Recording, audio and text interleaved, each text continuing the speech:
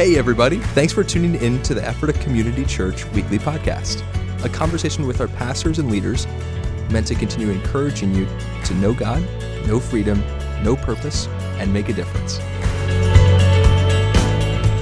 Well, hey, welcome to the Ephrata Community Church Podcast. It is great to have you joining us today. Dan Gulnac here with Pastor Kevin Eshleman. We are glad to be here today, and we're taking a break this week from discussing our weekend services and sermons as we usually do, because we have a special topic today. Specifically, we just want to have a conversation about church planting. Yep. And Ephrata Community Church, our heart towards church planting, our history about it. You know, one of the things that I had mentioned to you was, I love the quote from C. Peter Wagner, who said that church planting is the most effective evangelistic method under heaven. Now, I don't know if he's right. That was his opinion. But I have a heart for planting new churches because I do believe it is a way for us to fulfill the Great Commission. And, you know, there's statistics out there that 60 to 80% new believers are reached by new church plants each year than established churches. Yep. You and I know we both want to see every established church reach lots of new people for Jesus each and every year. But it is an effective way to reach the lost and to reach new people. And so that's my heart for it. But we at Ephrata Community Church, I know we have a history of planting churches, and it's a heart here. So, you know, Kevin, what is our history first and foremost? And let's dive into this conversation. Yeah. Well, the history, we would have a history of letting God do what He wants to do. I know it sounds easy. It's actually not oftentimes done. You know, Ephrata Community Church starting as a small church with 12 people, and sometimes what churches do is they decide what they want in a church, meaning that, okay, we want to remain a small church. And, you know, interestingly, God does have a certain amount of, He honors that. Okay, if that's what you want, that's where it's going to go. Yeah. We've taken the approach here. We're going to adapt to what God is doing and what He's laying upon our heart here as well. So we did move from, you know, a house church of 12 people to the barn, to the next building, to this building, as well as launching several congregations in that process as well. So it really goes back to as far as 1990, a couple of very key things, but there was a weekend retreat that the church did at that point in the church life. The whole church used to go away for an entire weekend. Would rent out a college campus, you know, dormitory in the middle of summertime and do some intensive teaching. And Barry Whistler would have taught on the church of Antioch from Acts chapter 11 and 13 and really asked the church to embrace that model. Yeah. And so from that time, in early 1990s, there was actually even a prophetic word that said God would pour out His Spirit in the fourth year. So from 1990 to 1994. And so what began to happen from that point was they took the prophetic word seriously, so they embraced that. They began to think about, okay, well, we need to maybe expand the capacity of actually receiving people if God's going to pour out His Holy Spirit. So First Church, Covenant Community Church would have been planted about that time as well. In year number 4, God did pour out His Spirit in a way that we did not expect, which was a defining, when I say moment, it was about 3 to 4 years, defining moment of who we are as Ephrata Community Church. But even in that time would have been the seeds. I can't really say that HarvestNet was born then. To some degree, HarvestNet was born in that season, but it was maybe just not taking shape or form to the degree that it did like in the later 1990s as well. So that began with twofold, like we want to expand congregations, see more churches planted, as well as see healthy churches thrive. Right. Church congregations get healthy and thrive. About four times a year or so, we do a mailing here at Ephrata Community Church. We cover a 5-mile radius, so 10 miles all the way from side to side. Yep. Our estimation, based upon census figures and who lives in that area, that we could be mailing to 42,000 or so, 40,000. If we want to be conservative, okay, we'll say 35,000 unchurched folks. Wow. Within that kind of driving distance of Ephrata Community Church. So in this area, when you talk about church planting, people will say, don't we have enough?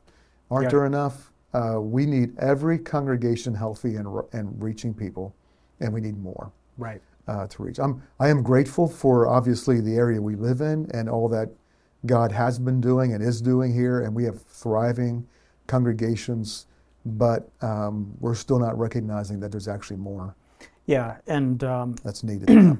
And that makes me even think of the number that's represented by the map that you have in your office, which it's escaping me right now, the number. Yeah, 226,000 people. That goes back, I'm trying to think, it's probably about a year, 14 months or so ago. Okay. We are praying for revival. Like that's, we're not apologizing for that, or we're not going to adjust for that. And I know that becomes almost a little bit of a catchword. Yeah. And it's hard to know, okay, how do you define what revival is? And I would simply say, who am I to define what revival is? But it is people regularly coming to the Lord and Christians breaking out of lukewarm mediocrity and passionately live, like those two things. Yeah.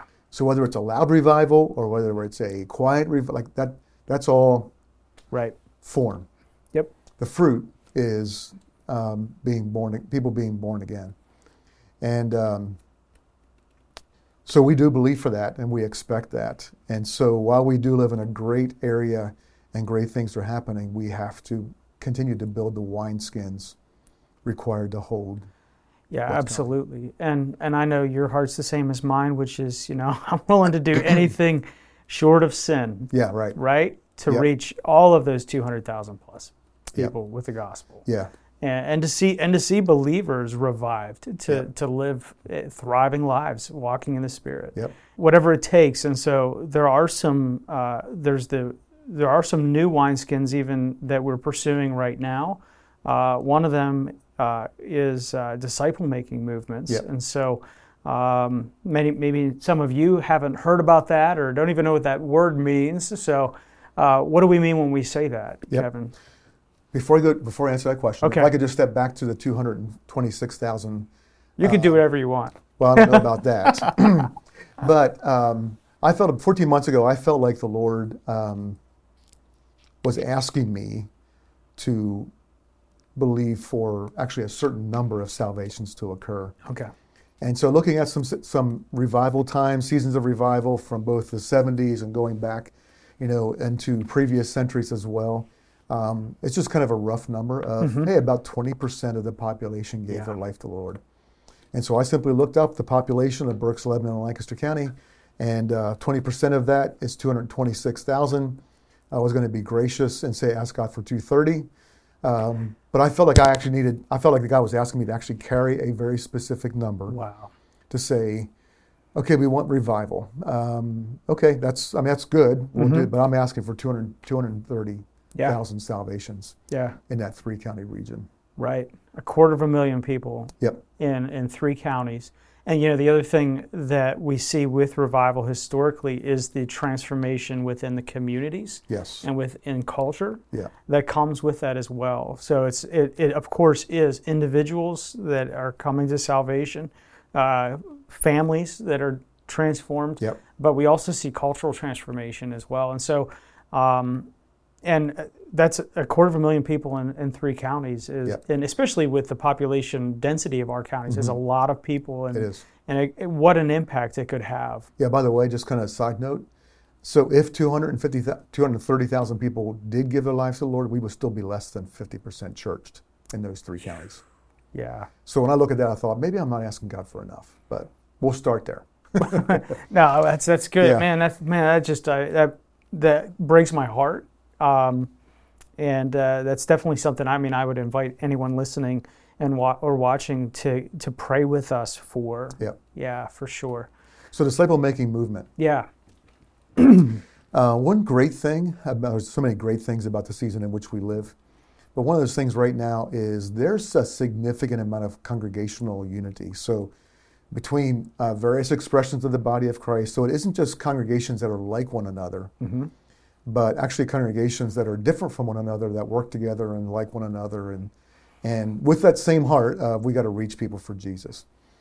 So I can mention various congregations, but in other words, we talk together about strategy, about how can we reach people, and so there's. And you mean you and other churches? Other leaders, yes. Other leaders, yeah. And so part of it is we know some that use a satellite campus expansion model, autonomous church plant expansion model, and all of that like all of them are valid, and we actually want to be a part of all of those. So it's not like we're doing one to the exclusion of the other.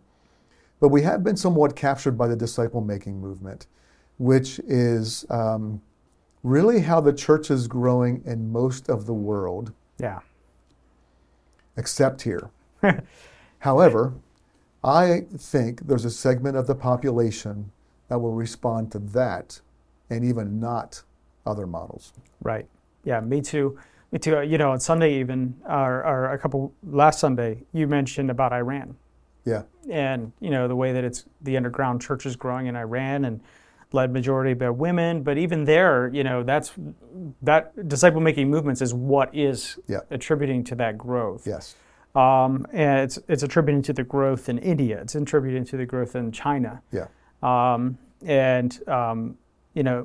Numerics tell us that this movement, disciple-making movements, actually we are seeing in places that the church is persecuted the most, the fastest growth of the church since Pentecost. Yeah. That's amazing. Since Pentecost. Right? And so, for us, this is something we want to pay.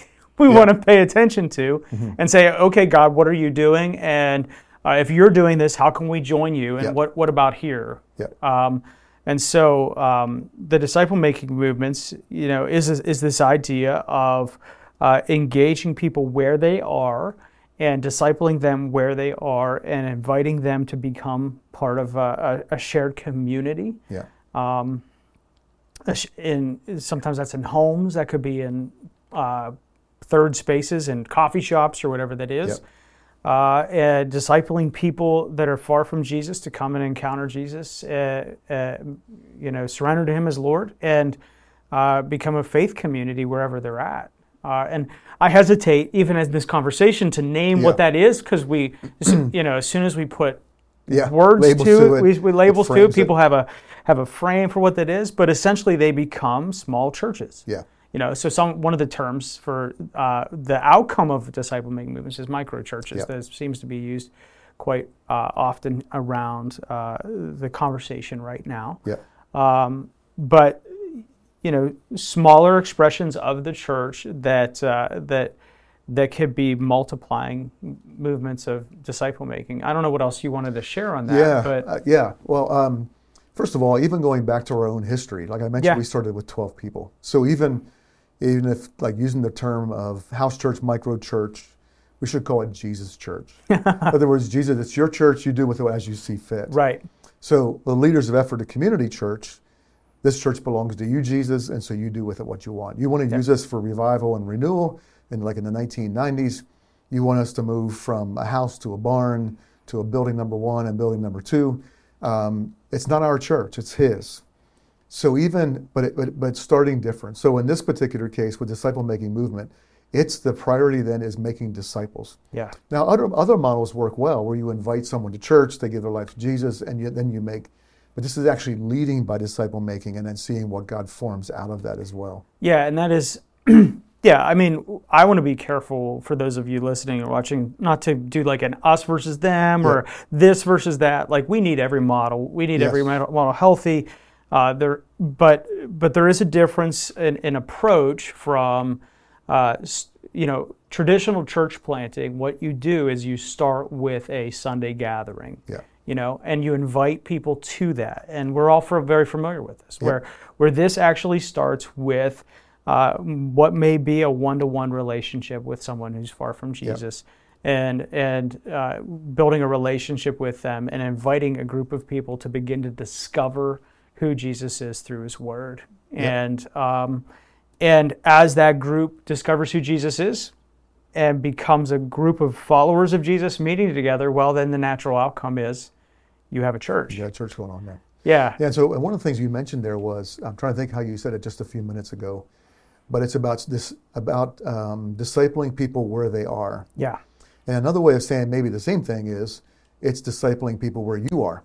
Correct. So it's a way of actually looking like where's God placed me? Who's the people that are around me? I'm a part of a gym, or I go to this school, or I'm at XYZ community college, or whatever that is. So it's as much where He sent us. And so it's a matter of like opening our eyes, taking a look around, and seeing what's actually right in front of us. Yeah.